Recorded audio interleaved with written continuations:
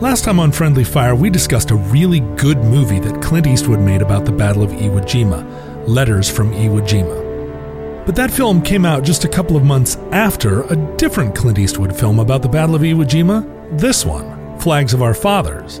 And the first one, this one, was not very good and probably sapped energy from that one at the box office. And that's a bummer, because here on Friendly Fire, we like what we like. And when we like something, we want the world to see it. We don't care about all the other garbage, unless by we, you mean Adam. Eastwood's premise was to make two films, one from the American perspective and one the Japanese, which is a cool idea with lots of potential, full of shots of the same moment in the battle seen from both sides. The two enemies, each convinced the other is a faceless devil when really they have more in common than they realize. Two soldiers on opposite sides, both of whom love Louis Prima and Kabuki theater. They bayonet each other only to realize as they lay dying that both have the same Roadrunner tattoo. The potential for mesmerizing puzzles woven through the two movies was an opportunity to create a pair of cult classics that would make Apocalypse Now look like Red Dawn 2. But sadly, weirdly, Eastwood made his American film about some home front horse hockey. Now, spoiler alert. The iconic photograph of U.S. Marines raising the flag on Mount Suribachi, the one that inspired the Marine Corps War Memorial in Arlington, the one that is the first thing that comes to mind when someone says, Marines raising flag on Iwo Jima, you know the one. Well, that one was kind of not what it purported to be. And bear with me. You see, once upon a time, people cared about journalism and truth and accuracy and had an expectation that the big institutions of government, media, churches, universities, and major corporations would all conduct themselves with integrity. I know, weird, right? And maybe those institutions were serving steakums and calling it Frenched ribeye, but notions of integrity, even fake integrity, governed a society to such a degree that at one time, a president of the United States resigned because he was caught lying. Now, we can argue all day whether people lied in the past, but we don't need to. They did. But there was a pervading sense then that there was a reality that happened, and that reality could be perceived simultaneously by multiple people who would not disagree too much about what they'd seen, and that you could draw conclusions or make judgments about events according to a shared system of Judeo-Christian values and belief in American enterprise and love of apples and pigtails and swimming holes and every damn dog spot in this whole great amber waves of grain-loving USA. Now, this belief was mostly a fraud, if you want to unpack everything, but at least Russian intelligence wasn't blackmailing the President of the United States with a videotape of him getting peed on by Ukrainian sex workers in a Moscow hotel while he said, Barack Obama, over and over in a stage whisper. The flag raising over Iwo Jima happened like this. Some Marines hooked a little battle flag to a pipe and they stuck it in a hole in the top of Mount Suribachi. No one else was up there except these guys that kind of fought their way to the top. Everybody cheered when they saw the flag, but there were a lot of Navy guys who couldn't see it, so some officer said to some runner, here, take this big flag up there. And the runner took the big flag up to the top, and some other guys tied it to a bigger pipe, and they stuck that pipe in a bigger hole. Now, a photographer and a movie camera guy were there for that one, and they took pictures, and it looked really cool and dramatic and rad. And you have to admit, it's a rad picture. If you study the picture, it's not entirely clear why all those dudes need to be there, but they are Marines and they're used to working as a team. So the world loved the picture and everyone wanted to know who these flag-raising guys were. And somebody made a list and it had some guys who raised the first flag on it and it had some guys from the second flag. And in the meantime, some of those guys from both lists had died in the subsequent battles because, kind of like George Bush in his flight suit declaring mission accomplished, there was still a little bit of war that happened after the flag went up. Now, neither one of these flag raisings happened under machine gun fire, and neither were staged, and all the Marines involved were all in on the same action, but the people of the world wanted the picture to be true. That is, the true idea that it represented, which was the first flag raised by some heroic guys immediately after the battle. Not the bigger flag raised by some other guys so the guys in the Navy could see it from far away. Anyway, this is what passed for a scandal in 1942. And that's understandable because the Andrews sisters were considered really swinging music in 1942, and movies cost a nickel. But what is surprising is that Eastwood thought this was the more interesting topic for a movie than the American perspective of the Battle of Iwo Jima contrasted with their Japanese adversaries. Sure, there's a story here about 3 American servicemen who go back to the States to sell war bonds, with the photograph as a powerful motivating symbol of hope, and the ghosts of the other men in the photo follow them, and they find themselves telling lies to comfort grieving mothers, and they feel conflicted and dishonest. And the guy from Mad Men makes them feel dirty, and they get drunk and they fist fight. Doesn't this sound like a blockbuster? There is an interesting movie in the center of this boring movie, and it's about Ira Hayes, a member of the Pima people of Arizona who was part of the flag-raising squad, one or the other, and actually made a cameo in a movie we've watched already, The Sands of Iwo Jima from 1949. He suffered from alcoholism and found himself the token Native American for an entire war effort, exploited and discriminated against and ultimately abandoned. Now, there's a great movie yet to be made about Ira Hayes, and in this movie, Adam Beach does a tremendous job playing him. But that movie won't need a companion movie all in Japanese that has nothing to do with it. I love having the benefit of hindsight here because I do these intros a long time after we record the shows. Long enough that half the time I forget whether we liked it or not. So I don't really benefit much from the hindsight. But in this case, we wish Eastwood had done something differently because we needed a different movie from him than the one we got. You present each mother with a flag, they say a few words, people will shit money. It'll be so moving. Today on Friendly Fire, Flags of Our Fathers.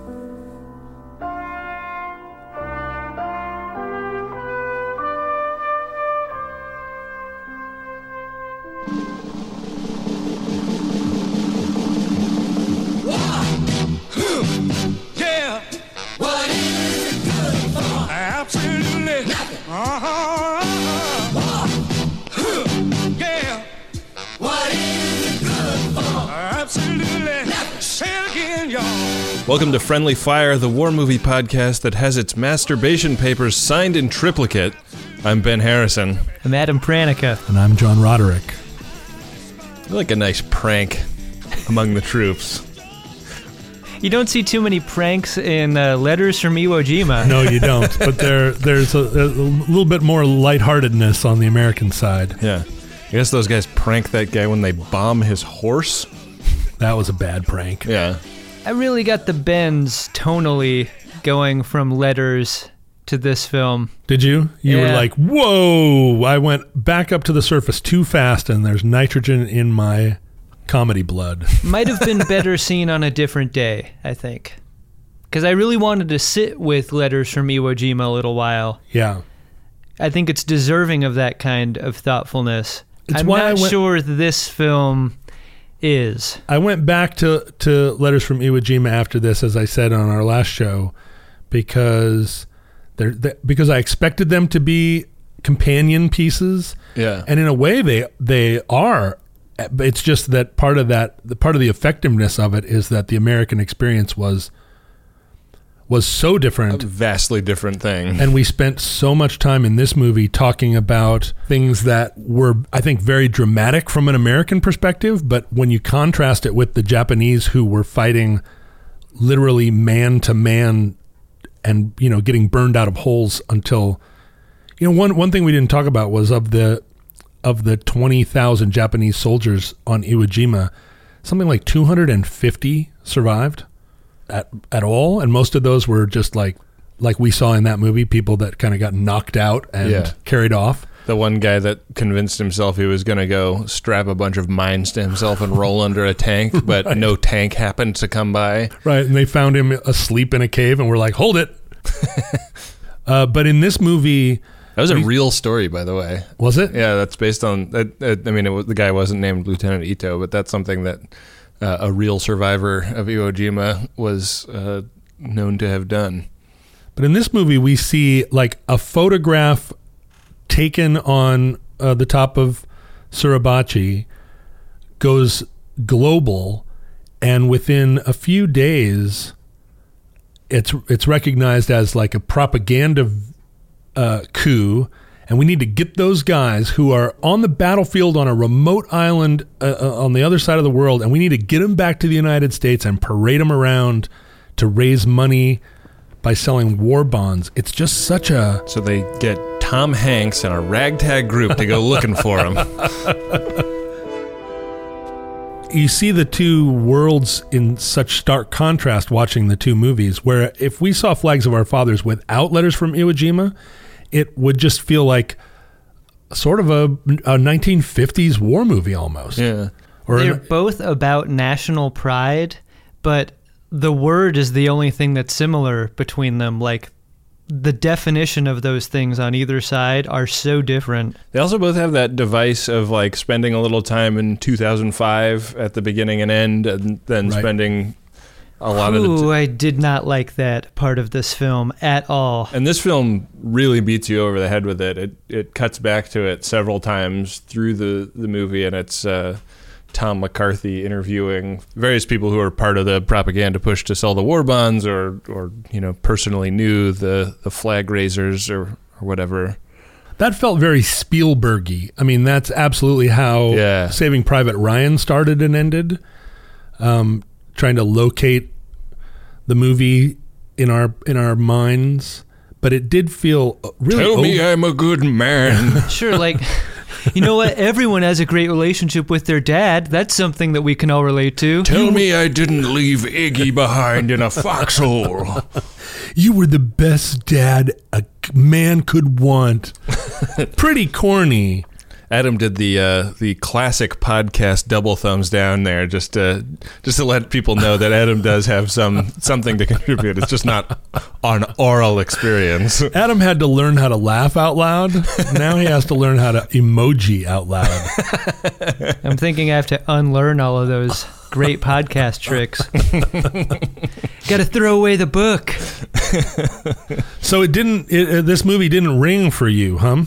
The idea of a war film being about a scandal and about how flimsy and desperate a nation's need for something prideful is at a crucial moment is really interesting to me.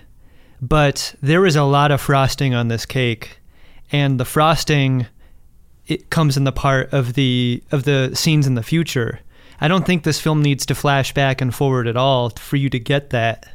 Like, I understand that there is truth to this story that it's based on, and like you sell the book so that it's contingent on telling those aspects of it. Like, I understand that there are mechanics to how this gets done, but like, I didn't care to know about those relationships. And to me, the more interesting story is the scandal.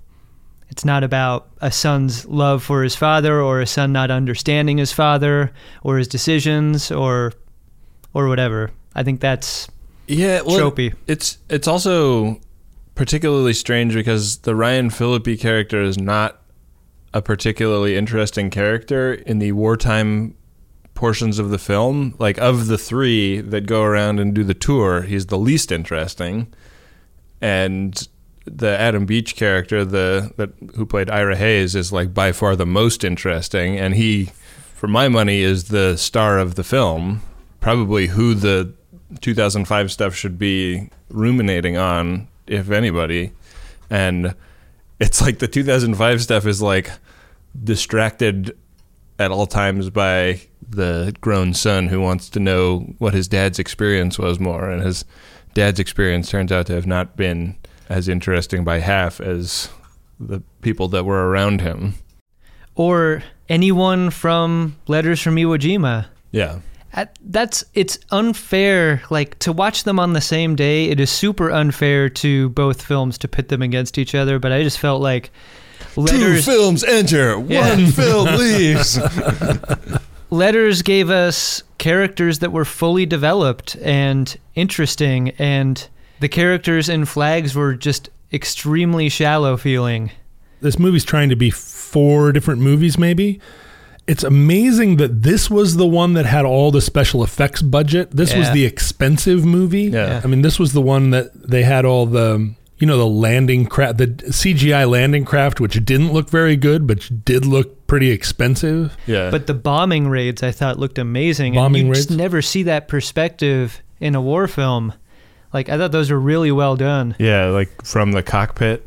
Yeah. Both from in the cockpit, but also the wide shot, the wide establishing shot of the mountain and the bombs falling in the distance. Yeah. And the sound design is great. I mean, this is another couple of films that win sound design categories in award ceremonies for good reason. Like, really great stuff. I mean, Flying Leathernecks, we saw all those shots, but they were actually real shots of the war. And from a Hollywood perspective, the special effects here came as close as you can, or maybe not as close as you can, but did a good job. When this movie came out, this was all really recent news.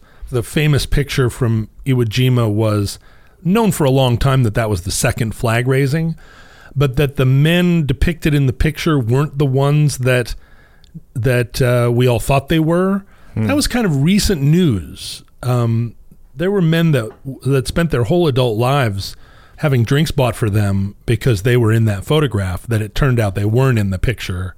And in some cases, I think maybe that wasn't discovered until after they died. So the expose part of this film feels really located in the moment it was made. Do other countries have this problem? Like, what is a good example of another country needing to gin up a story to either sell war bonds or like solidify a populace's patriotism behind it? Like, America did this with Pat Tillman. America ostensibly did it with the flag raising at Iwo Jima. Like, this seems to be a pattern of, if not dishonesty, like manipulation that is unfortunate. And is this just a byproduct of a country's war making and its need to tell its own story in a heroic fashion, or is this just an American specific problem? No, this is I think universally true of a country at war. If you think of the way the Soviet Union would pick people and turn them in, lionize them and turn them into heroes of the Soviet Union, like Vasily Zaitsev and right. Enemy at the Gates. Enemy of the Gates, and there were the female fighter pilots in Russia that became a kind of a rallying point, and I think even Kuribayashi in Japan at the time was like a hero that we should all rally around. So I think that's a common thing. It's just America is such a publicity culture. Yeah. And we had, in all of these wars, so much money. Oh, and also our country was never at risk of being invaded. So you have all these scenes of like life in America is kind of just going along. People are wearing fedoras and driving cars around and having champagne, caviar. A lot of parties. Big parties. And the idea of raising money, I think in Russia or Germany or Japan during these wars, they're going house to house, taking all your pots and pans to melt down to make bullets. And in the United States, it's more like donate, like it's support our Kickstarter. Yeah, right. Like UNICEF, like, hey guys, we're going to Iwo Jima in a month, and it'd be really great if we could hit the $10,000 goal. One of our extension goals is to then further our assault on the home islands with some new kinds of bombs we're thinking about inventing. If you donate at the $500 level, your son will come home alive. Ooh. Jesus. I just remembered you were there too. The idea that the Secretary of the Treasury would be saying to these guys, if we don't raise $14 billion, we're going to lose the war, is a kind of a uniquely American catastrophization. Because no, what you do then is you start, because my mom talks about the war years where they all took the bumpers off their cars and gave them to these metal drives to get like high quality steel. And, and there was rationing and stuff. But the American people themselves didn't really feel that much privation. So, yeah, if you run out of cash money to build ships, you'd go to the next level, which is what he was saying. We're printing money and it's creating inflation. But it's not like the war would grind to a halt. It's not like America would have said, well, couldn't get any loans, so So that Hey, scene Winston. was about him manipulating the participants in this program and less about the honesty of how bad the circumstance was for the country. I mean, the idea that America fought that war, and I think it's true, but America fought those wars by just raising money at home, as opposed to the way other countries fought the war, which was that they completely militarized the entire nation, and every single thing they did or made or thought about was because they were fighting wars of survival. Right. And we were fighting. It wasn't a war of adventure necessarily, but we were supplying war material to the Russians and to the British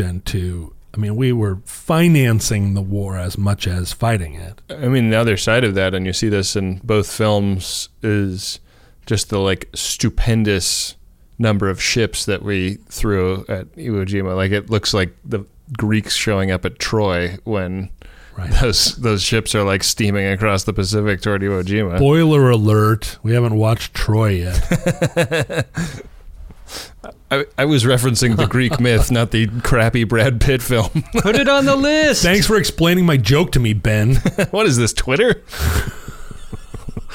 Was that Oliver Stone? That's the one scene. The one scene between both shows. No, he did the one about Alexander the Great. If we're going to talk about the movie Troy right now, I have some very strong feelings about it.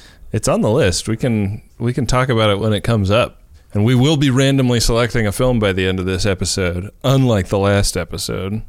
Let's take this movie and eliminate all of the Saving Private Ryan style tear jerky stuff that happened in, flash forward to 2005 or whatever, and just look at the movie.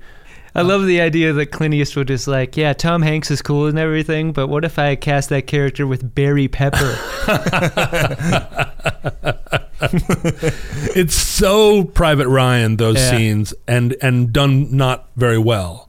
But let's take those out and just look at it as the Iwo Jima scenes and then the tour of America that the three quote-unquote heroes of Iwo Jima did. This movie is a little confusing because it's flashing between 3 different time periods and not just 2, because the entire time they're on the tour, they are being subjected to fireworks going off that give them PTSD flashbacks to the battle. So we get the battle through those flashbacks, but then the entire thing is a flashback from 2005 also, and when it flashes forward and when it flashes back is never feels super well motivated. It's also a technology to make you never feel safe and grounded in a way that might help you understand how terrible it feels to be these soldiers. Right, and the seriousness of PTSD is never actually confronted. I mean, Ira Hayes is depicted as being an alcoholic and just an alcoholic, not somebody who is coping with having seen horrible things. Well, I don't know. I mean, I feel like it's tough to take his alcoholism and contextualize it because it's being used in the language at the time to sort of discredit him as an Indian and to it's another form of bigotry or another reason that people are in their own moment, they justify their own bigotry against him. Mm-hmm. But we see him experience, and that's another thing that was kind of unclear in the movie, because he experiences some awful stuff in battle. And the first 3 or 4 times it flashes back to him on Iwo Jima, he behaves really heroically. Yeah. And then the movie kind of can't decide whether it wants him to be a hero or just a witness or just a victim. And so then it stops giving him as many heroic moments. He stops firing his gun as much, and he's subjected to a lot of violence, people getting blown up around him. Right. And with Ryan Phillippe, is that how we're agreeing his name is pronounced? Phillippe, I think. Because he's a medic, he's a great proxy for us to be brutalized, right? Everything he sees, he's not so much with gun in hand as much as he is running from one blown up dude to another. So we see his trauma. Yeah. And he's definitely a hero. He's a hero for sure, but not a... But he seems like an uncomplicated hero. Right. He doesn't exactly go on a journey. He's just sort of so even-keeled. Even his flashback scenes are just like, whoa, ouch. Yeah. But he's not like drowning his sorrows. I mean, one thing that that both movies mention is that the Japanese were being told to target Corman, and it's just kind of tossed into Letters from Iwo Jima in a way that, like, not having seen the entirety of the film yet, I was just like, geez, fuck, like, this kind of makes the Japanese look like assholes in this moment. And then in Flags of Our Fathers, he's like packing up his first aid kit on the ship before they do the landing on the beach, and somebody comes by and is just like, hey buddy, by the way, they're probably gonna kill you because you're a Corman. Anyways, bye. And yeah, right. Ryan Phillippe's like, cool, good to know, bro. Thank you. Yeah, maybe you want to take a Sharpie and black out that red cross on your bag. They don't do the like ECU of him going like gulp, you know?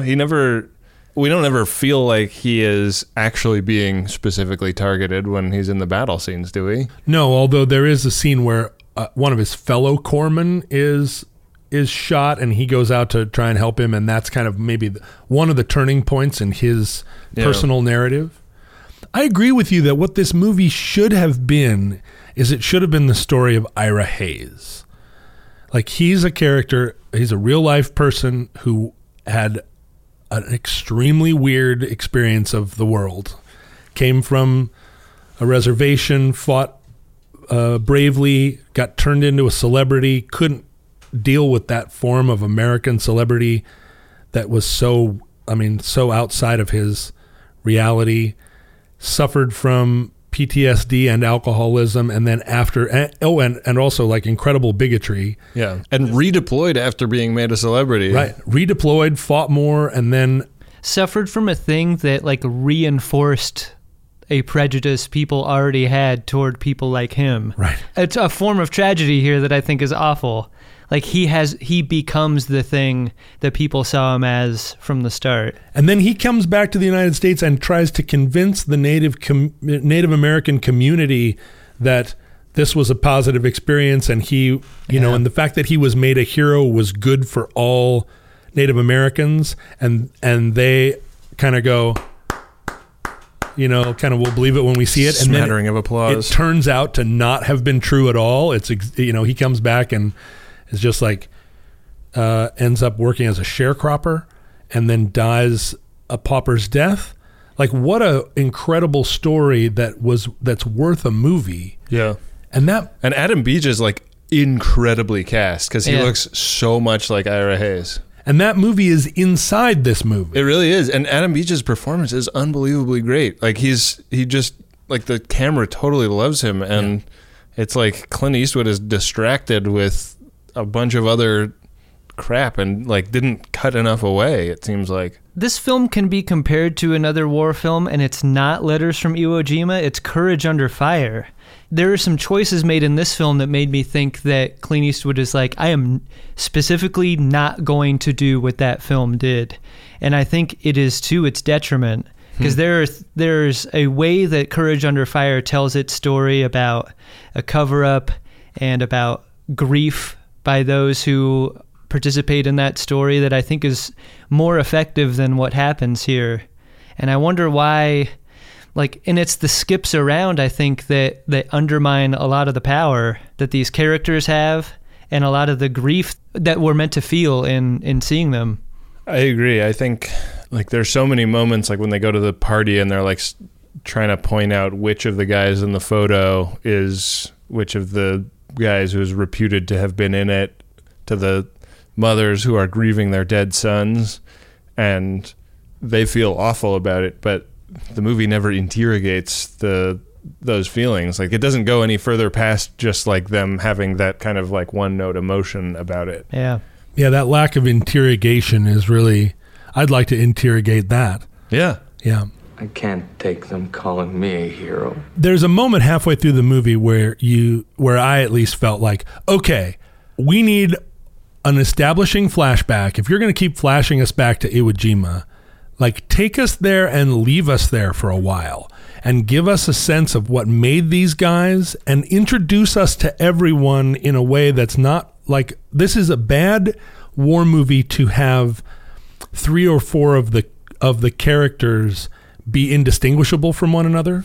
I mean, there were guys who were in the photograph, and the question of whether they were there or not was a big part of the movie, and I couldn't have told you what they looked like or who they were. Right. And we're looking at their mothers. I knew their Talking about moms. Hank and Yeah. Harlan. Like, is Hank short for Harlan in there? Right. I mean, I knew Harlan's mom really well by the end, but I couldn't have told you which guy was Harlan. And then when we finally get to those scenes, I still couldn't have picked Harlan out of a lineup. Right. Yeah. And so there was a point where the flashbacks became a distraction because they were there to support the story of the USO tour rather than doing the job they needed to do, like doing the heavy lifting of making those characters. I got tired of like, oh, the fireworks go off and all of a sudden we're transported back to the battlefield. Like that just felt really TV movie. And yet, like, I don't feel like any of these criticisms are the actors' faults. Like, I liked the performances and I thought they were good, but I thought the story failed them. And what sucks is, like, the story is so interesting. Yeah. I like Ryan Phillippe's face, right? He's a handsome actor. I want to be with Ryan Philippe, but I'm not sure that I've ever seen a movie where he did anything but be himself there. I mean, what are some other movies that he's been in? The Way of the Gun is great if you haven't seen that movie. Is he? He's on a TV show now based on that Mark Wahlberg sniper movie, Shooter. He plays the Mark Wahlberg character. I haven't seen any of it though. I like Ryan Philippe. I mean, he was good, but I couldn't tell whether the fact that his character was not very interesting was a script problem, Cruel Intentions, a story problem. I don't know. He was great in that. I've never seen any of these movies. You don't stand a chance. Cruel Intentions is great. Is it a war movie? It's in a way. Like a romantic comedy, but you see it as a war movie? Oh, it's dark. It's I don't not think really a anyone would comedy. call it a comedy. Yeah. What about The Way of the Gun? Is that a war movie? In a more specific way than Cruel Intentions. Yeah. It has a gun in it. There's some fairly major battle scenes in The Way of the Gun. Yeah. Well, anyway, I wanted to be on Team Ryan Philippe, but I also found, like you were saying, his character was kind of the least complicated, or he had no arc beyond, like, well, we know one day he becomes a funeral director and has a heart attack on a staircase. But even the character played by Jesse Bradford, René Gagnon,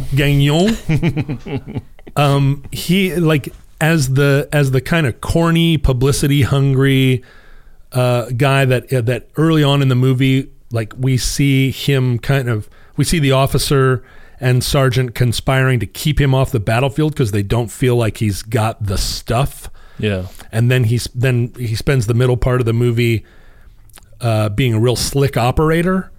But then winds up being a janitor for the rest of his life. Really crazy, right? Because he seemed so ambitious and was portrayed as such a Didn't make any sense to me that slick mover. Yeah, that he would have the kind of, like, the ability to, you know, roll with those punches in those moments and speak compellingly to crowds, and then Not be able to get a job as a I wonder, car salesman. Is that historically true? I think so, and I mean maybe the movie did a bad job of depicting that he wasn't very smart. Look at this. Jesse Bradford is also in that Shooter TV series. Wow. Who knew? Who knew this TV series even existed? My name is Bob Lee Swagger. I did not kill the president. The arc that his character goes on is more compelling. You could see a smaller movie being just about him and his ambition and the fact that he's briefly one of the most famous men in America and ends up living a life of obscurity and kind of like his girlfriend really shoulders her way into his fame, right, and sees him as a ticket to glitz and glamour that you can see she imagines for herself. And then the idea that he ends up a janitor and they end up living a humble life. Like, there's a lot of potential sort of story of comeuppance and he's the only one that wants fame, and right, American doesn't get hubris. But he also acknowledges his shortcomings. He and Ira have a rapprochement by the middle of the movie. it's always Bradley you're seeing giving the speeches, though. Like, you never see the Jesse Bradford character really He gives the first one and then kind of steps back. Yeah, as the tour goes on, Ryan Philippe is the guy at the podium every time. He finally embraces the role, right? Welcome back to Fireside Chat on KMAX. With me in studio to take your calls is the dopest duo on the West Coast, Oliver Wong and Morgan Rhodes. Go ahead, caller. Hey, I'm looking for a music podcast that's insightful and thoughtful, but also helps me discover artists and albums that I've never heard of. Yeah, man. Sounds like you need to listen to Heat Rocks. Every week, myself, and I'm Morgan Rhodes, and my co-host here, Oliver Wong, talk to influential guests about a canonical album that has changed their lives. Guests like Moby, Open Mike Eagle, talk about albums by Prince, Joni Mitchell, and so much more. Yo, what's that show called again? Heat Rocks, deep dives into hot records. Every Thursday on Maximum Fun. Hi, I'm Renee Colbert. I'm Alexis Preston. And we're the hosts of the smash hit podcast, Can I Pet Your Dog? Now, Alexis. Yes. We got big news. Uh-oh. Since last we did a promo, our dogs have become famous. World famous. Stars on the Hollywood Walk of Fame. Second big news. Mm-hmm. The reviews are in. Mm-hmm. Take yourself to Apple Podcasts. You know what you're going to hear? We're happy. It's true. We're a delight, a great distraction from the world. I like that part a lot. So if that's what you guys are looking for, you got to check out our show. But what else can they expect? We've got dog tech, dog news, celebrities with their dogs, all dog things. All the dog things. So if that interests you, well, get yourself on over to Maximum Fun every Tuesday. Yeah. The battlefield scenes. How did they work for you guys? I think one thing that is better in this movie, maybe than Letters from Iwo Jima, is that when there's a battle scene, typically the goal of it is pretty specific and clear, and the geometry of it is pretty clear. Like taking Suribachi is not hard to wrap your head around what is involved in it. There are a couple of times where they just cut back and it's just kind of somebody is running around in the midst of exploding terrain and trying to patch somebody up or chuck a grenade into a pillbox or whatever. But for the most part, the combat scenes in this, because you see them from the perspective of above the ground, you can actually see what's going on. Whereas Letters from Iwo Jima, they're constantly just kind of showing up in a cave and going these are the guys that survived Suribachi, or these are evacuees from another engagement, and you can never kind of tell how much time has passed, or what route they took from one place to another.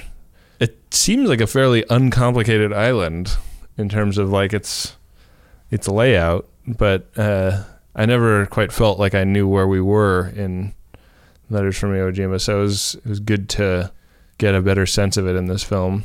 I thought a lot about how equivalent the senselessness of death was as depicted on either side.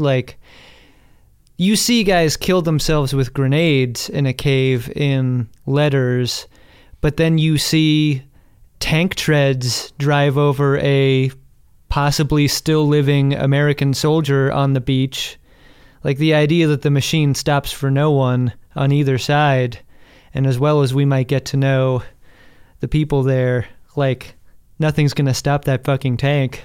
Right. Oh my God, that scene where the guy falls overboard. Yeah. Off the convoy, and everybody runs to the side ha ha ha, you jerk! Here's a life vest. We'll be right back. And then one of them says, "Oh wait, we're not stopping." And no one is. And none of us will. And one after another ship will just roll by that dude while he's out there hey. And they just no hope for him. Roll by. That was a small moment, but a heavy moment. It told you what the rules were for the film and for the war. The scene where we see the grenade suicides, but from the American perspective, where they're outside and they're what's that sound? and they go down into the cave, and having watched, and you can only see it in the flashlight beam, woods lights. Yeah, that's one moment where I really was glad that we watched them in the order that we did. Yeah, because I don't think I would have understood what I was looking at in seeing this one without having seen the other first. I think that the impact of that was so much better in this order. Watching Letters from Iwo Jima, the grenade suicides, the way they were depicted was there was a lot of, they would clutch those grenades and then there would be a kind of blurred explosion, and we just sort of saw the person disappear in a kind of cloud of smoke and maybe blood, but it wasn't especially gory. But then when we saw it from the Americans' perspective, it was like the goriest stuff in the whole movie. We saw their bodies all blown apart. It was like the deli section at the grocery store. And weird that filming these two movies back to back, that Eastwood would choose to leave that gore out of the depiction of it from a Japanese perspective and have it be such a big part of it from the American side. Yeah. But that was a really spooky and I thought well executed sort of companion shot. Agreed. I just looked at it. The budget for Flags of Our Fathers was $90 million, and the budget for Letters from Iwo Jima was $19 million. Whoa. Wow.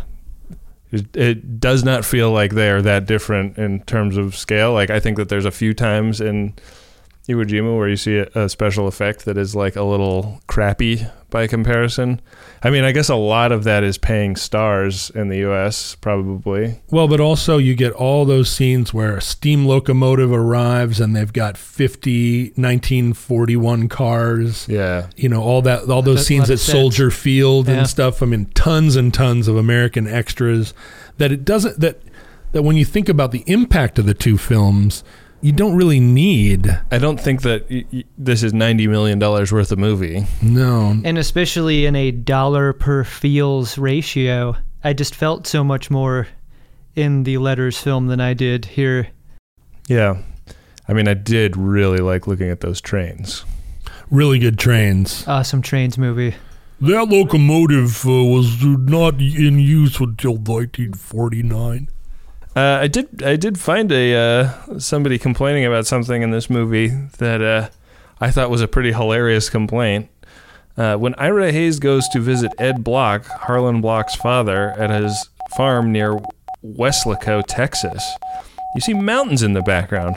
The Block farm was in the lower Rio Grande Valley of deep South Texas, which is quite flat. Despite its name, it isn't a valley at all, but the delta of the Rio Grande.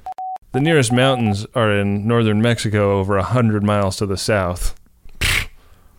Movie ruined. Movie ruined. That Block-Hayes relationship is something that we're given a couple of looks at in the form of a missed opportunity. Mm-hmm. But did you ever really feel like that was a major life regret, not picking up a hitchhiker that he thought he knew to be Hayes? Like, we see that scene several times in the film, and then it's in this context of like, if only I'd stopped, maybe I could have saved him. But that wasn't Block. That was that sergeant that accompanied the guy that drove by him and didn't pick him up. Was the sergeant that like PR producer sergeant that escorted them around the country, that Marine that was kind of always with them. Why do I keep confusing these people? Those guys look really similar though. They have like the same face. So it's not just my fault. Okay. No. It was something that I had to go like, who's that guy? Yeah. And then I caught a sort of profile of him and went, oh, it's the aged version, the sun-baked version of that high and tight Marine that was with them the whole time. Right. So he spent a lot of time with Hayes on his American tour, and then later was regretting that moment where he drove past him and said, oh, maybe I should have stopped for that guy, but nah, he was an Indian and I was busy. Do you think this film feels any particular sense of guilt about its treatment of these characters, or how the characters treat each other? You mean racially? No, I just mean that, like, you get a couple of looks at the very end, like you see Hayes face down behind a barn, dead, the tragic figure of a guy, who was used up and spit out. The tragedy of his death is the potential of him, right? Like, he was essentially good, only he didn't have the tools to survive his circumstances or understand them in a way that wouldn't destroy him. But like, I want to feel guilty as a society for failing him. And this film never makes a larger case about how this country treats its soldiers or how it uses them to benefit its war-making power or anything. Like, it tells these micro stories in a way that sets up conflicts and knocks them down and sets up little partitions of guilt and puts them away. But like, I wanted a bigger story, I think, and it was capable of telling it, and it just never chose to.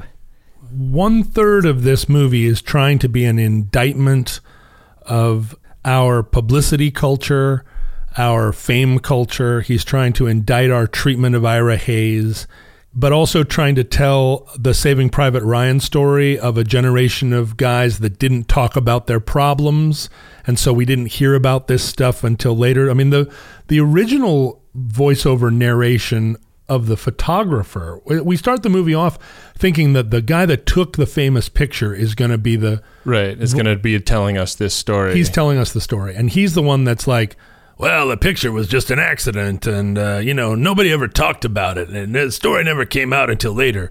And we're like, we go along with this, and here's this old... The photographer was Satchmo? Yeah. Hey, let me tell you, kid. But like, we get that... A lot of people didn't realize he had another career outside of his music. Shabba-da-doo. I see soldiers raising flags on the mountain. But we lose him later. He's not our guide past a certain point. That guide hat gets passed around among a bunch of old dudes that have different sort of... Yeah, Tom McCarthy has to go listen to lots of different guys spout off. And that whole young guy interviewing everybody for some book he's writing... That isn't clear until later that's where we're supposed to see this movie. It didn't seem like he was writing a book. It seemed like he was just going around and like looking interested in what a bunch of old people were yelling at him. Did you know my dad? Yeah. Were you there? But we don't get that background. But Eastwood is not the guy I would go to for a movie that indicted America's... Not known for how woke he is. Right, and it's not, and the movie does it, but not with a clear purpose, because he's also trying to make these guys heroic and make the war part heroic. I wonder if that stuff was meant more to be like in All Quiet on the Western Front, when Paul goes back home briefly and just finds a town full of people that have like a bafflingly different understanding of what's going on than he does. Well, for sure, but it's an hour in this movie. Yeah. And maybe the center of the movie. But we're hammered with it over and over, right? Nobody gets it. Yeah, like they're so tuned out to the like meaning of it that they're pouring strawberry syrup over the dessert confection model of the soldiers raising the flag. That was so heavy-handed. If that wasn't a real event, then that was some super heavy-handed filmmaking. Yeah. Was that a meringue or was that ice cream? That was ice cream, I think. Yeah. Ice cream in the mold of the flag raising on Suribachi covered with strawberry sauce. Like, wow. Would you like a little bit of like mouse brains on your ice cream?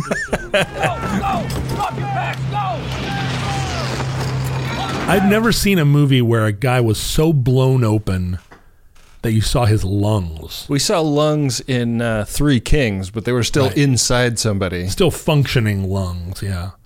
You definitely got a feeling, or at least I did, where if you were a corpsman on Iwo Jima, at a certain point, because we see this in a lot of war movies where they start doing triage and they realize, oh, a lot of these guys can't be saved. Like, we're just going to have to pick the people that have injuries that can be treated.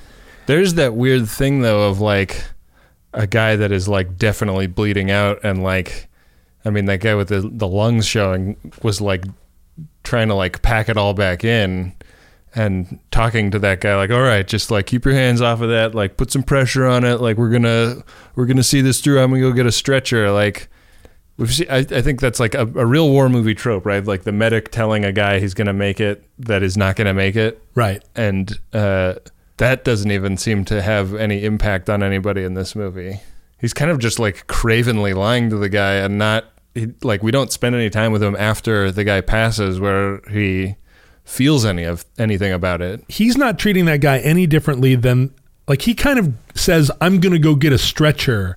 Like, he says 40 times in this movie. It's like the main thing that anybody says in this movie. I'm going to go get a stretcher, but buy war bonds, I'm going to go get a stretcher. Sometimes he's going to go get a stretcher for somebody that he thinks he can save, but a lot of times he says, I'm going to go get a stretcher for somebody that's clearly going to die in 4 seconds. If you're lungs guy, shouldn't you be like, you should get another person for the stretcher too, because what are you going to do? Just drag one side of the stretcher? Well, lungs guy does say like, why don't you go help somebody that's going to make it? Yeah. But Philippe does not distinguish because it's got to be a part of the corpsman's job to kind of be a minister there in those last moments, to be like, give the guy some morphine and whisper in his ear, like, you're going to a better place, or whatever. Lungs guy almost became my guy because he didn't want anyone to fuss over him. Yeah, right. I really understood that just about like, him. My lungs are right out here on the surface, but you know what, you guys just... You know what? I'll unwrap the bandage. Just leave the bandage. You guys have a good time. Don't worry about me. I would only dirty your stretcher. I liked seeing Renee Gagnon's mom. I wondered why she didn't bring up anything about anybody's commitment to Sparkle Motion. Oh, wow. Nice call. You like that actor, right?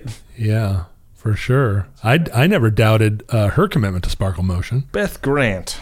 She's great. You get the great Melanie Linsky in this film, too. A lot of great casting on the periphery, I thought. Yeah. More women in this movie than a lot of the movies that we've watched. We see the Andrews sisters more than once. You get the great Ann Dowd in this film, who isn't in much of this film, but is excellent when she is. They are women with motivation and their own needs and wants, which I think is not often the case in war movies. Like, they are not prizes or at risk and need to be saved. Like, even the Melanie Linsky character, like, she's like not necessarily like portrayed in a sympathetic light, but she's motivated and interesting in that way. You know, she sees an opportunity and she takes it. She's not just falling in love with him because he's the local boy who made good. You can see her executing some kind of a plan that he becomes a part of, which I think is pretty interesting. I mean, it's interesting that happens in this movie, despite all of the failings of it. It's like a fifth subplot that, again, is kind of intriguing. And we never get to see where it goes. Right. But I would love to have seen, I mean, that's kind of your Back to the Future relationship, where she ends up with McFly and there are two possible futures for her, right? One of them is where he gets a great job with General Motors and she picked right, and the other one is where she is his density. Yeah, but not just her, like the mothers also are, I mean, they knowing what they know and being like that one woman who's like, I'm pretty sure that's my son in that picture, and everybody's like, no, she knows it's not. Yeah, right. She's the just butt like, mom. Tell me that's my son. Am I right? And he's like, I think probably. Yeah, she knows it's not her son. I mean, that's a pretty insightful part of this movie, the way they're ignored and kind of shoved to the side, the way that like some parents are invited to the unveiling of the memorial and some aren't, and how even after it's known that they were there. Right. What's weird is that, and I think it speaks to the difference in the time, but that there couldn't have been that side conversation, which is like, hey, look, there's the publicity aspect to this, and then there's the real story. Your son actually raised the first flag. We all know that. We all but know it's that. Too... But you're not part of the USO tour. But anyway, Right. like, here's your gold star, whatever. But because the time was what it was, people weren't capable of that amount of... There was so much else that they were masking and burying that that amount of candor, personal candor, was a violation of some kind of social code. That was hard for me to watch and realize that all it would have taken is just to figure just out... explain the situation to everybody and be like, hey, like, we realize this is awkward and shitty, but we're kind of backed into a corner on this. Right, like everybody knows that JFK But it's because has... of the fabric of all of those taboos and social codes that they have to do it this way, right? Right.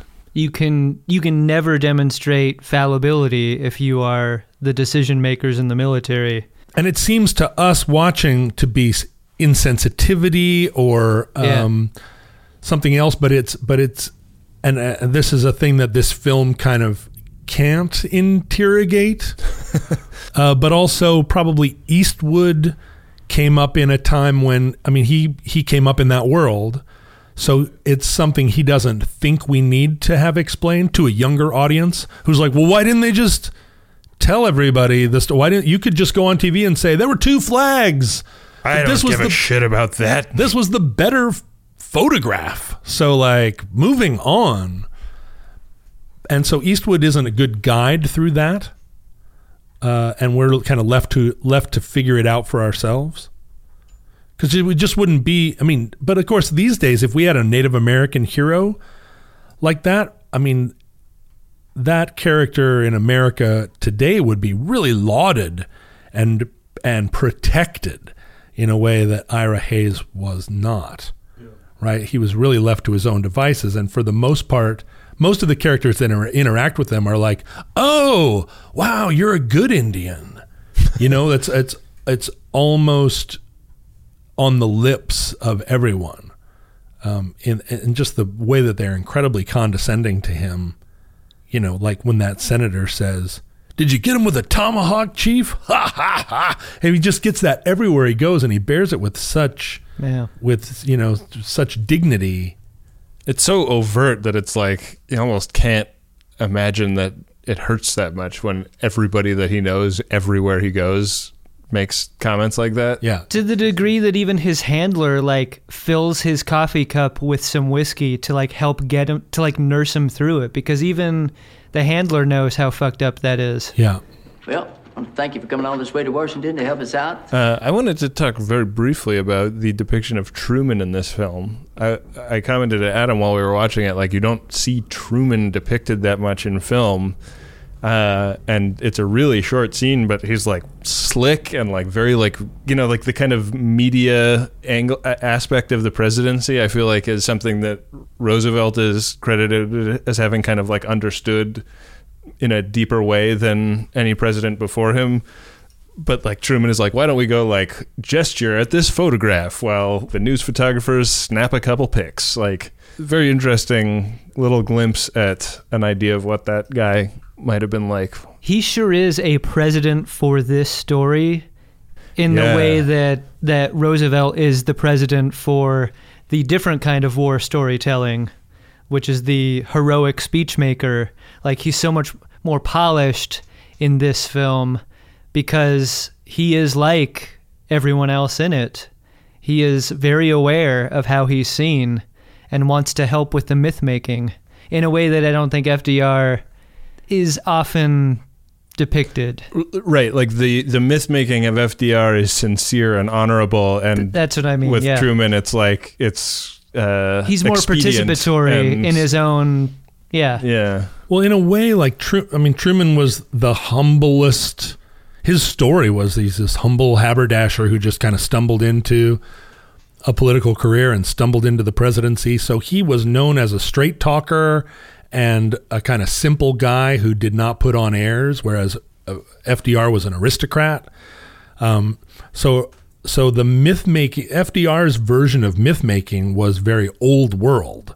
and Truman was much more of a administrator and just like, well, we got to get these photographs taken and this is what they need to look like. So here we go. And I don't got a lot of time left in my day. Let's get these bozos out of here. But he's the only person in the film that treats Ira Hayes with any dignity, right? Yeah. He asks him specifically about what tribe he's from and where he grew up.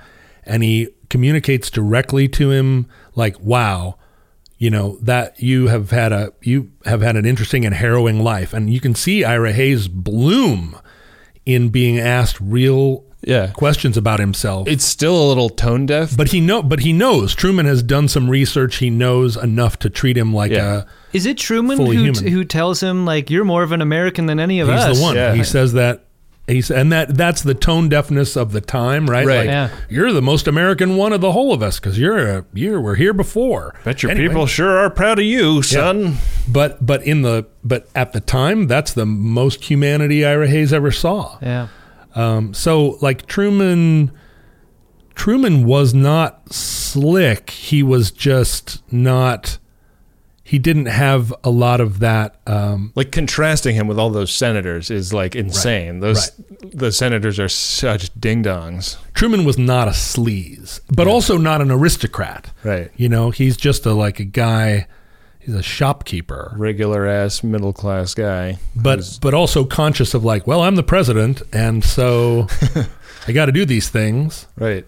Do we get many war films with a specific presidential point of view, like as the A or B story, instead of a peripheral character? Like Truman's almost a cameo in this film, but I'm struggling to think of a film where the president is the main character of it. We saw FDR a little bit in Pearl Harbor, the great Pearl Harbor. Yeah. You do see FDR come into movies a lot. You see Stalin come into movies a lot. Yeah. But the death of Stalin, right? We're with Stalin a lot. I haven't seen that. Should that be on our list? It's less about war. Yeah. It's more about politics. The other one that leaps to mind is 13 Days, which is more about the president's bagman than the president, and it's not exactly a war film, but it's like... That's the Cuban Missile Crisis film with Kevin Costner? Yeah, and Bruce Greenwood. Well, and I guess Downfall, we spend the whole movie with Hitler. Yeah. But yeah, I wonder if the politics of war that would maybe be a really off-putting movie. Yeah. Watching Roosevelt. We see the lead up to World War II depicted in film a lot because Roosevelt is trying to get America to participate in the war every way he can, and he's up against a lot of anti-interventionist Charles Lindbergh style obstructionist congressmen. I don't know if there's a movie though that does that. It's so much easier to feel empathy for a soldier than it is for that level of leadership. It would be an unsatisfying war film, I think, if that were more of a thing. America is really the only country in any of these wars where you could really have, I think in Germany and in Russia during World War II, they did bring heroes back and kind of parade them around, but not the scale that we were capable of doing in America. Yeah. Where it's like, now you're in the White House, but no bomb is ever going to land on the White House in this movie, right? He's also talking to people about floral arrangements in a way that Hitler and Stalin never were, or Tojo. Hitler is just talking about vegetarian meals at this point. You sure know a lot about Hitler. Yeah. You must be a real fan. Big fan. How dare you? You know, he actually had a lot of good ideas. We talked about Lungs Guy and some of the effects work in the film. One thing we didn't interrogate up to now was Scott Eastwood's head. How about the idea of being Clint Eastwood, directing your son in a film, and then cutting his head off in a battle scene? And having it roll across. I mean, that was a pretty egregious special effect. And head in helmet. And the lips, like, still moving. Like, Scott Eastwood had to have kept the head, right? In Hollywood, still moving. You know that head is on a mantle somewhere in the Eastwood mansion. It's a newel post there.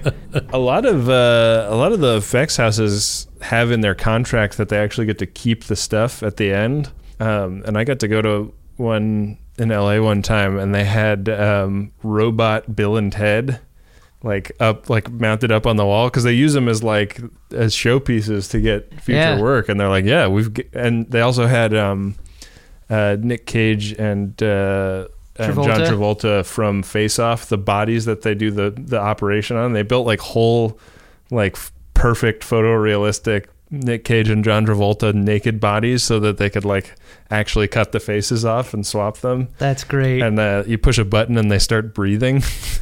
Because they built something in to make the chests rise and fall. It was pretty fun thing to see. Yeah.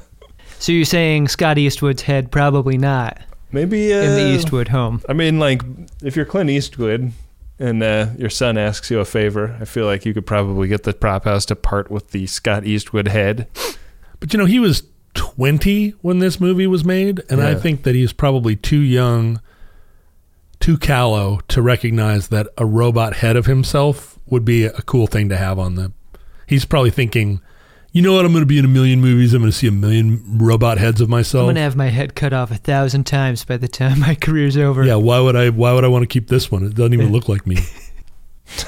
It doesn't exactly look like No, it doesn't. It looks like a robot. You really have head. to we had to rewind and go back and look at whose body got blown up to see what head that was. He's out of his goddamn mind! You got your Robert Patricks, you got your Neil McDonoughs, you have your Jamie Bells in this film, but you also have Paul Walker. This film makes a very specific choice about only making it about the three main characters. Yeah. Cast is kind of stacked after the top three, but again, super shallow character making for those guys. A fairly thankless Paul Walker role. Paul Walker's presence in this film felt exactly like Vin Diesel's presence in Saving Private Ryan, or as kind of an unremarkable part for a guy that then went on to be in Fast and Furious movies. Well put. I'll say. Why wasn't Vin Diesel in this movie? Vin Diesel should be in every war movie, I think, as the bald guy with a street accent. Yeah. Feels like Jesse Bradford's character could have been the Bronx guy, but they didn't really Bronx him up. No, he wasn't very Bronxed. Barry Pepper could have been Bronxed. Also, unbronxed. Yeah, why would they leave these characters unbronxed? Almost totally unbronxed.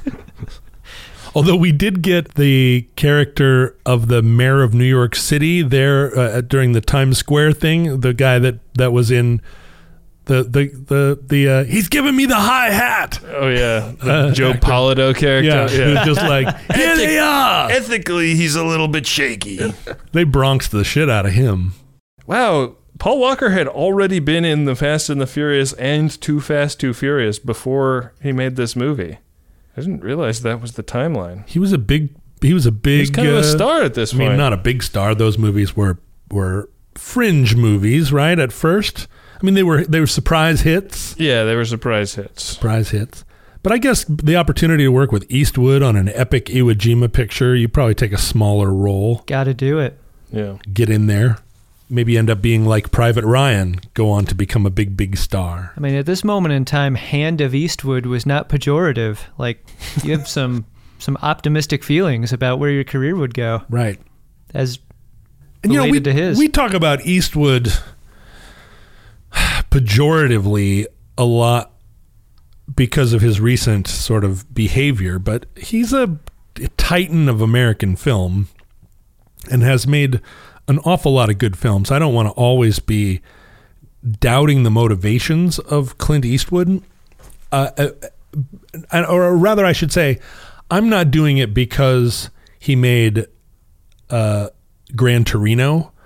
I'm doing it because of who he's always been, right? I mean, he's Dirty Harry. Yeah. And so he's not the guy that I want, or not the guy I would turn to interrogate America. Yeah, I mean, one away from a bingo, if you're keeping score of that pronunciation. Yeah, who's going to interrogate that pronunciation again? I think that some of that high and mighty shit at the beginning of the movie, you might be judgmental of war if you've never been in one. Right. It's that really had me rolling my eyes, because that really feels like it's Clint Eastwood trying to hit us over the head with something he believes. But as far as I know, he was never a soldier. He's always been a Hollywood pretty boy. Yeah. But we see that in American Sniper really, really bludgeoning us. Yeah. And this was not even 10 years before, but he was like testing the water for those kinds of ideas before enough, right? Yeah. But I think at the time that seemed maybe still. It's hard to look back at recent history and see it as being a different era. That in 2005, but in 2005 there were a lot of things you would say in film that you wouldn't say now. In both directions, right? A lot of things that seem kind of prehistoric to us, but also a lot of things that maybe felt new then, like a new way of a new criticism that now feels, even in that short amount of time, feels kind of hackneyed. Right. Most of the time, they are not who we think they are.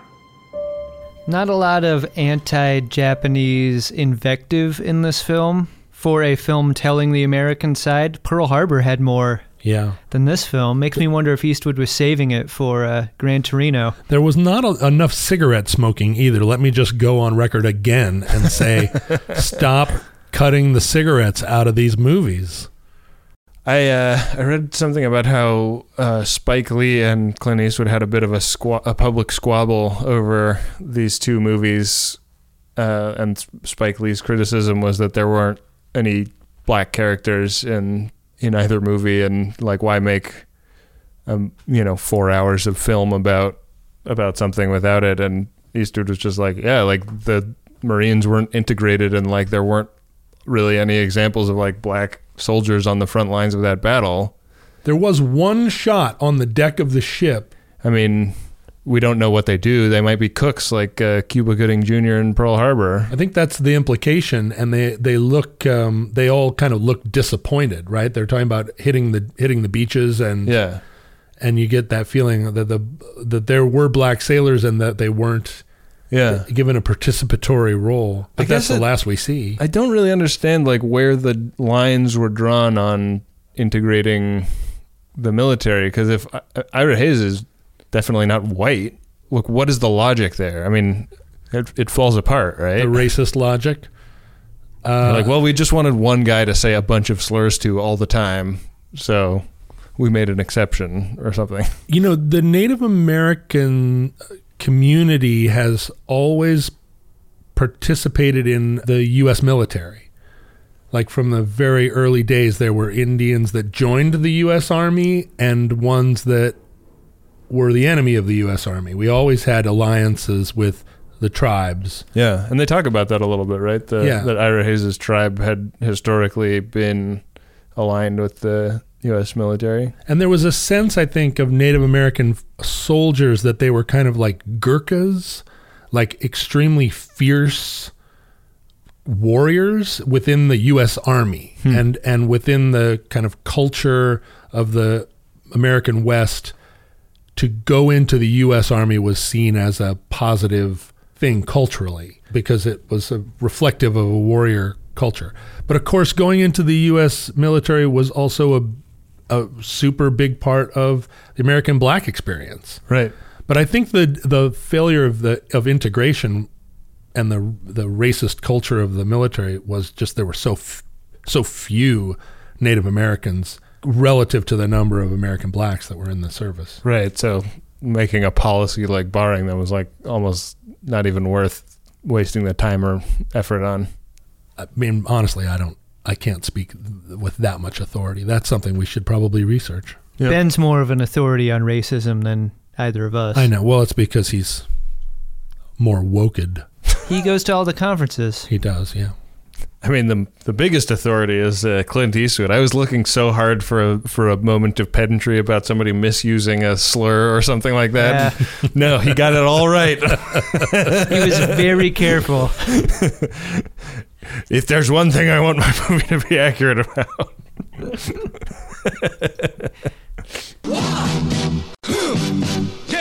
This film is rich with talismans to use for for a film review portion of a podcast, I was teased by the idea of using that ice cream sculpture as the rating system for this. Or the papier-mâché suribachi on the football field. But it's too obvious. I need you guys to need me to do this. You want us to want you? If you had to select a rating system for this film, I think you could do that yourself, and you would choose one of those things, and you'd be fine. That's right. No, that's what Ben and I would do. We'd be like, oh yeah, papier-mâché suribachi. I'm better. This is my only job here. So I will choose something better. Something that isn't even tangible. Oh? What is this film really about? It's not about Iwo Jima. It's about a relationship between a father and a son. And that's what I don't like about it. It defeats what is at its core. Like, what is it trying to do?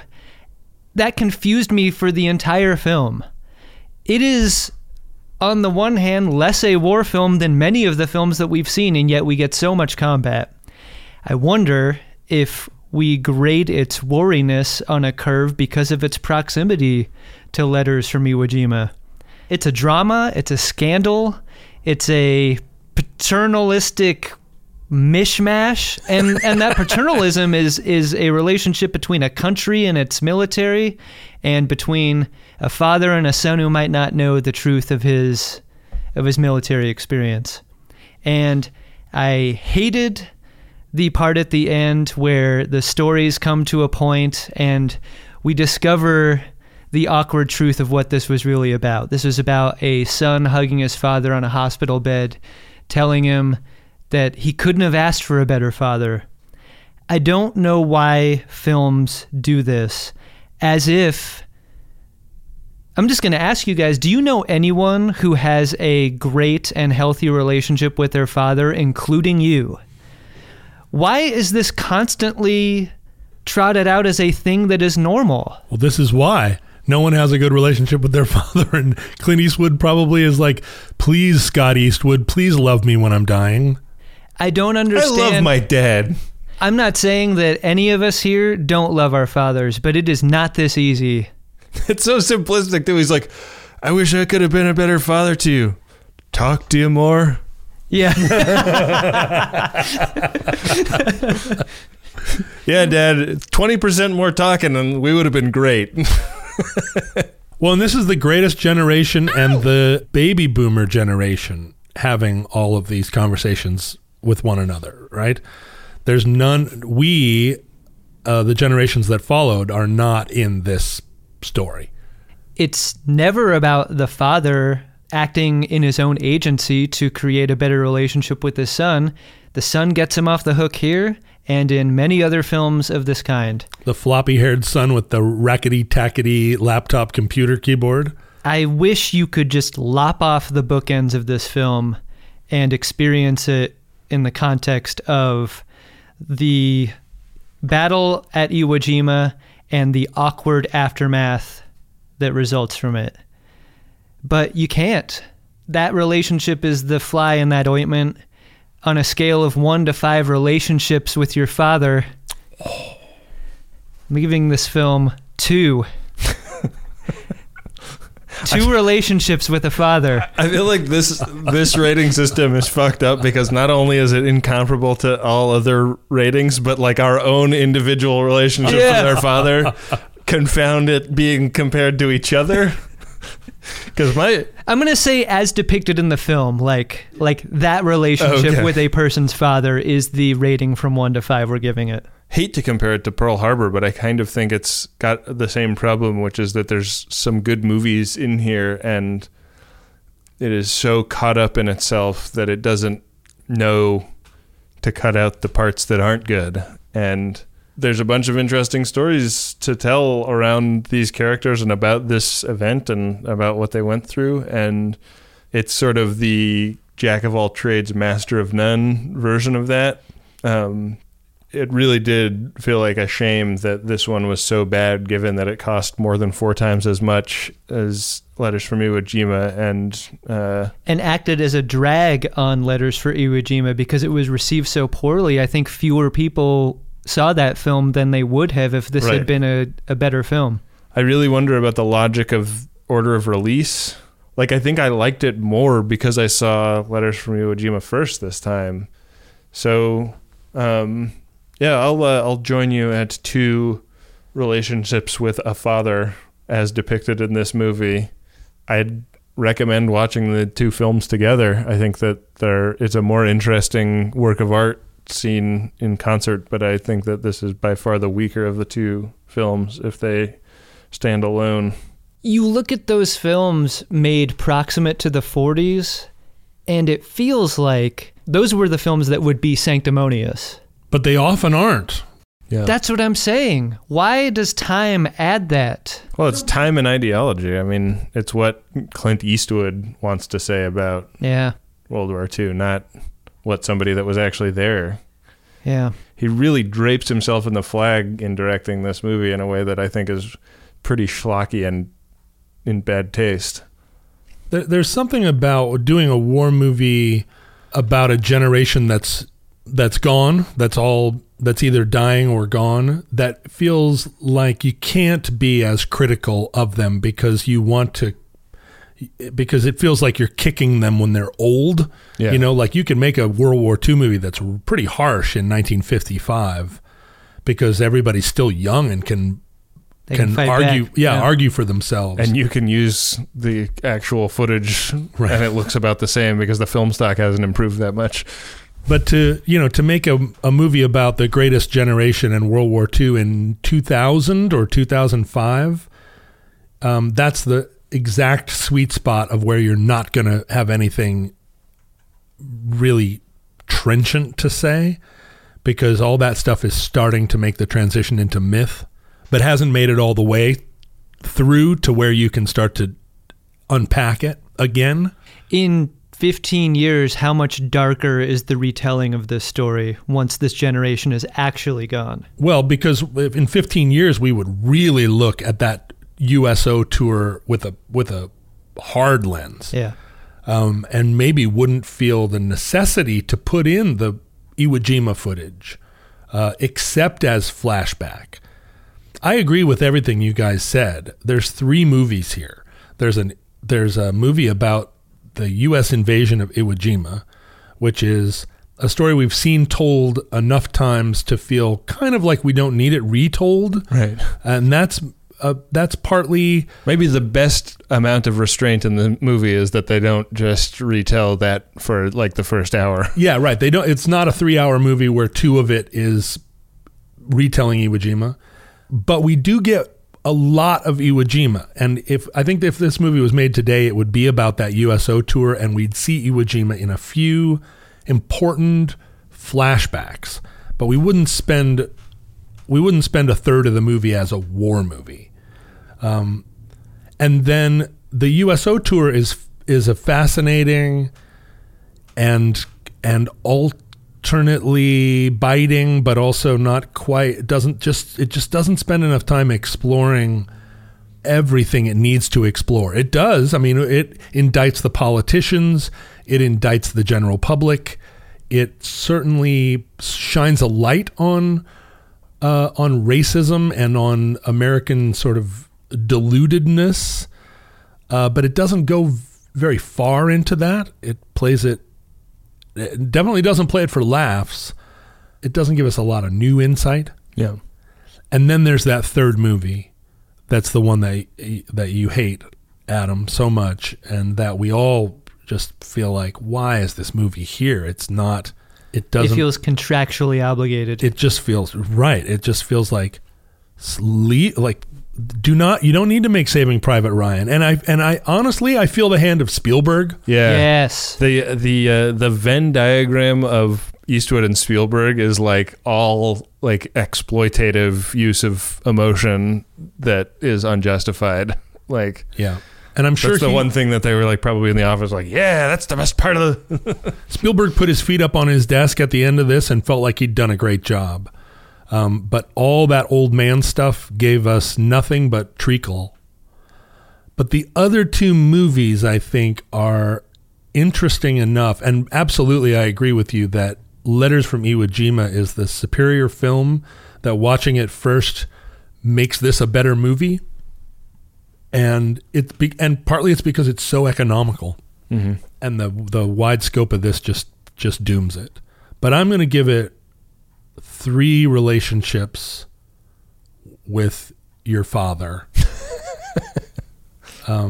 And partly it is that, my father fought in World War II in the Pacific, and I'm Generation X, so he had me late in life. But watching those guys and trying to imagine, I didn't watch this movie with my dad, but he was alive when this movie came out, and all his cronies were, and I spent a lot of time with those guys, sitting around listening to them relitigate World War II. And what they were capable of talking about and what they never, ever, ever would talk about. It's not a language that we speak.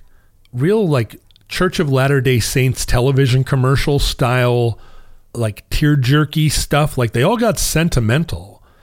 But they got sentimental about the music. They got sentimental about this kind of like, was I a good dad? And not really spend a lot of time with, like, do you remember when I put that guy's lungs back in? They just had a different experience. So I have to give it that extra relationship with your dad. Very rare episode of Friendly Fire where John's rating comes in higher numerically than Adam and Ben's. Yeah, and I want those other 2 movies to be this movie. I want maybe one of those movies to be this movie, with the other movie in a supporting role and the third movie not to be there. But that movie in the middle of this movie is still a good movie. All right. Well, I think we need to discuss who our guys are. Am I right? I got a guy. Who's your guy? That guy that goes overboard. I was reading about him. That's a real thing that happened. There's a description of it by Richard Wheeler, a veteran of the fighting, quote, according to Coast Guardsman Chet Hack of LST 763, we got the man overboard signal from the ship ahead of us. We turned to port to avoid hitting him and threw him a life preserver, but had orders not to stop. We could not hold up 24 ships for one man. Looking back, we could see him waving his arms, and it broke our hearts that we couldn't help him. We hoped that one of our destroyers or other small men of war that were cruising around to protect us would pick him up, but we never heard that they did. It's an image that is like about as painful as the one in Master and Commander when they have to cut the piece of rigging loose that's dragging them as they're going around the southern tip of South America. It's a feeling that I feel very keenly most of the time. Nobody can save me. I just need to not go overboard. That's what I need to do. I need to be very careful about not going overboard. You're just hung up in the rigging. Yeah. Yeah. Yeah. Don't let go. We're not coming back for you, Ben. Yeah. How about you, Adam? Do you have a guy? Boy, I'm just sitting in how well you articulated that moment, how scarily it felt to watch that scene, how scarily accurate your response to it was. It was one of the few things this film really, like, center massed the emotional target of what it was trying to do, because, like, the jocularity of the moment, the idea of this on the one hand being a joke, and then on the other hand being the worst thing ever, like, a moment later, was so well done here. And it hits you as a viewer a little bit ahead of when it hits the soldiers, right, which makes it hurt a little bit more. Yeah. Before it hits the Marines, I'm sorry. Right, Marines aren't soldiers. If at any point in this show we said soldier when we meant Marine, please address your letter to Adam Pranica, Cut for Time on Twitter. He is going to be fielding all of your military problems. Leave us alone. Leave us a 5-star review on Apple Podcasts or never get in touch. That's the only way we want to hear from anybody. Your 2 options. I don't usually choose guys this big, but Ira Hayes is my guy. Huh. Because his discomfort with his circumstances is such that, like, he can't have it any kind of way. He's uncomfortable with the credit. He's uncomfortable with the blame. He doesn't like the attention. He is willing to argue against the inaccuracies of the story that he's being written into in real time. He is totally powerless in the face of all of these conspiring forces. His character is so complex, and yet, like, the end of his story is the greatest inaccuracy. Like he died in basically a bar fight. But in this film, they just show him face down outside of a barn where he could have died from exposure. But like the circumstances of his death are fucked up and unresolved even now. I just really felt for a person who, like, you know, on the surface, it sure looks like he's been given a ton of power and agency, but he does not have any at all. Yeah. And I just thought a ton about his story as we were going through it. Really wish he was the main character that his character deserved to be. Yeah. It's such an interesting story. It really packs a lot up about the way America thinks of itself in the war. Like, it's a war for freedom, and this hero of it has zero freedom in the end. This is not the best film we'll watch for this project, but it is almost the most emblematic of the thesis of the podcast. Yeah. Which is confronting the ways in which a country depicts itself in wartime. And this film is so conflicted. Yeah. It's too bad that this movie was made, because that movie has a much smaller chance of being made. Yeah. Because this movie is 2/3 of the way to being that movie. Right. And how are you going to say, like, we need to tell the story of Ira Hayes and we need to show Iwo Jima in order to make his character understandable, and that's going to take some money, but we also need to show his childhood, we need to show his enlistment, we need to show his boot camp, we need to show his USO tour, and then we need to show the aftermath in order to really... And that is the story of the United States, and that is the story of war movies, and that, you know, there's so much there. Yeah. The Ira Hayes Biloxi Blues story could be told. Right. Because every step of the way, from his childhood to his education on a reservation school, I mean, the fact that dumbass in Chicago tries to speak to him in what he imagines is some Native Donde American está words. el biblioteco? Yeah. And he doesn't understand them. And what we don't get is him saying, look, in the schools that I was sent to, we weren't allowed to speak my language. That's why I don't understand your dumb version of it. You know, like, thanks, Senator. Yeah, all that stuff we need to see in a movie. And we don't get it. Who's your guy, John? Well, you know, I loved Barry Pepper as Sergeant Strank. He's another... Barry Pepper's the best. He's really great in this. He came in right from Saving Private Ryan, right? I mean, he's like... he's a really different dude. Yeah. Between that movie and this, but another great dude. Yeah. Does not kiss a crucifix one single time in this movie. No, he doesn't. But still super capable, you know, character. Yeah. But anytime Neil McDonough is in a movie playing a very capable officer, in this case Captain Severance, I just gravitate to him. I gravitate to his ice blue eyes and to the fact that I just want to be his pal. And he's the classic guy that I love in a war movie, which is the likable and capable commanding officer somewhere in the middle of the chain. He's the captain who's actually on the battlefield. You know, weirdly, he shows up later in this movie, played by a different actor, as one of the guys that survived into old age. But anytime Neil McDonough's on the screen, I was riveted. He's in so much stuff, but he's never overused. He's always an appreciated that guy in whatever he does. Yeah, he is. He's always that guy. And he was in Band of Brothers, and he's sort of that guy in Band of Brothers. Yeah. So, yeah, he just has that. I love an officer that isn't played as somebody who's so hard bitten that he can no longer care about 2,000 men dying. or somebody that is politically corrupt or out of touch. I don't like any of those officers, but an officer like this that the men respect and that does a good job. Like he listens to his sergeant when his sergeant says, "Don't promote me. I want to be with the men." Like he goes, "Okay, I get it.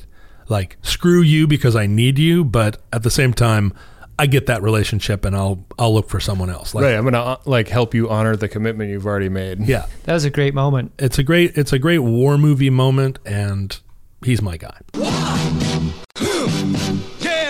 Well, guys, what do we say to picking our next movie? All right, random selection is back in effect. So someone pedantically explained to us via email that this 100-sided die has a name and a provenance. Oh. It's called an icosahedron. Oh, no, I'm sorry, but it's also called a zochihedron. Whoa. The zochihedron is named after its inventor, Lou Zochi. Hey, thanks, Lou. You thought, what if there were more sides on a die? And then you did it. I heard you liked sides on a die. So I put sides on that die. He was famously the host of the one-episode MTV show, Pimp My Die. Okay, here we go. Here's the Zoki. I don't know, two C's and an H. Is it K or Sh? Zochihedron. It's got to be one of those. Ankylosaur. Here it goes.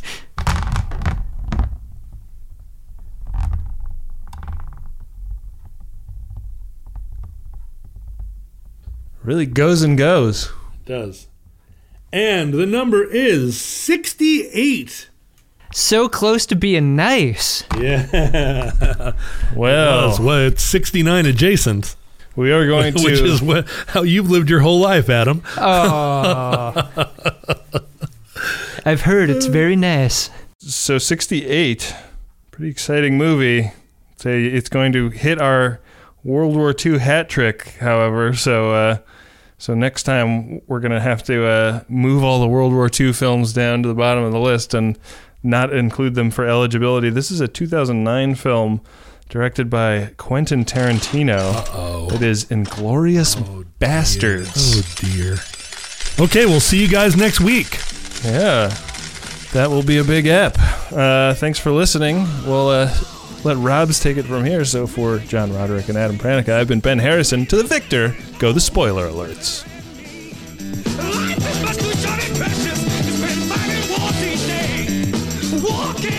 Friendly Fire is a Maximum Fun podcast hosted by Ben Harrison, Adam Pranica, and John Roderick. It's produced and edited by me, Rob Schulte. Our logo art is by Nick Dittmar, and our theme music is War by Edwin Starr, courtesy of Stone Agate Music. Use the hashtag FriendlyFire when posting about the show on your social media platform of choice. We've got Facebook, Twitter, Reddit, a lot of people to talk about these episodes with. You can find Ben on Twitter at BenjaminAHR. Adam is at CutForTime. John is at John Roderick. And I'm at Rob K. Schulte. You can support the show financially by going to MaximumFun.org/donate, or you can leave us a 5-star rating and review on Apple Podcasts. We appreciate all of the support, and we'll see you next week.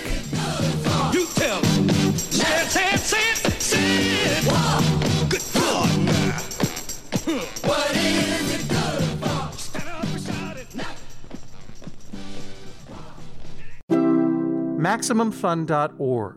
Comedy and culture. Artist owned. Listener supported.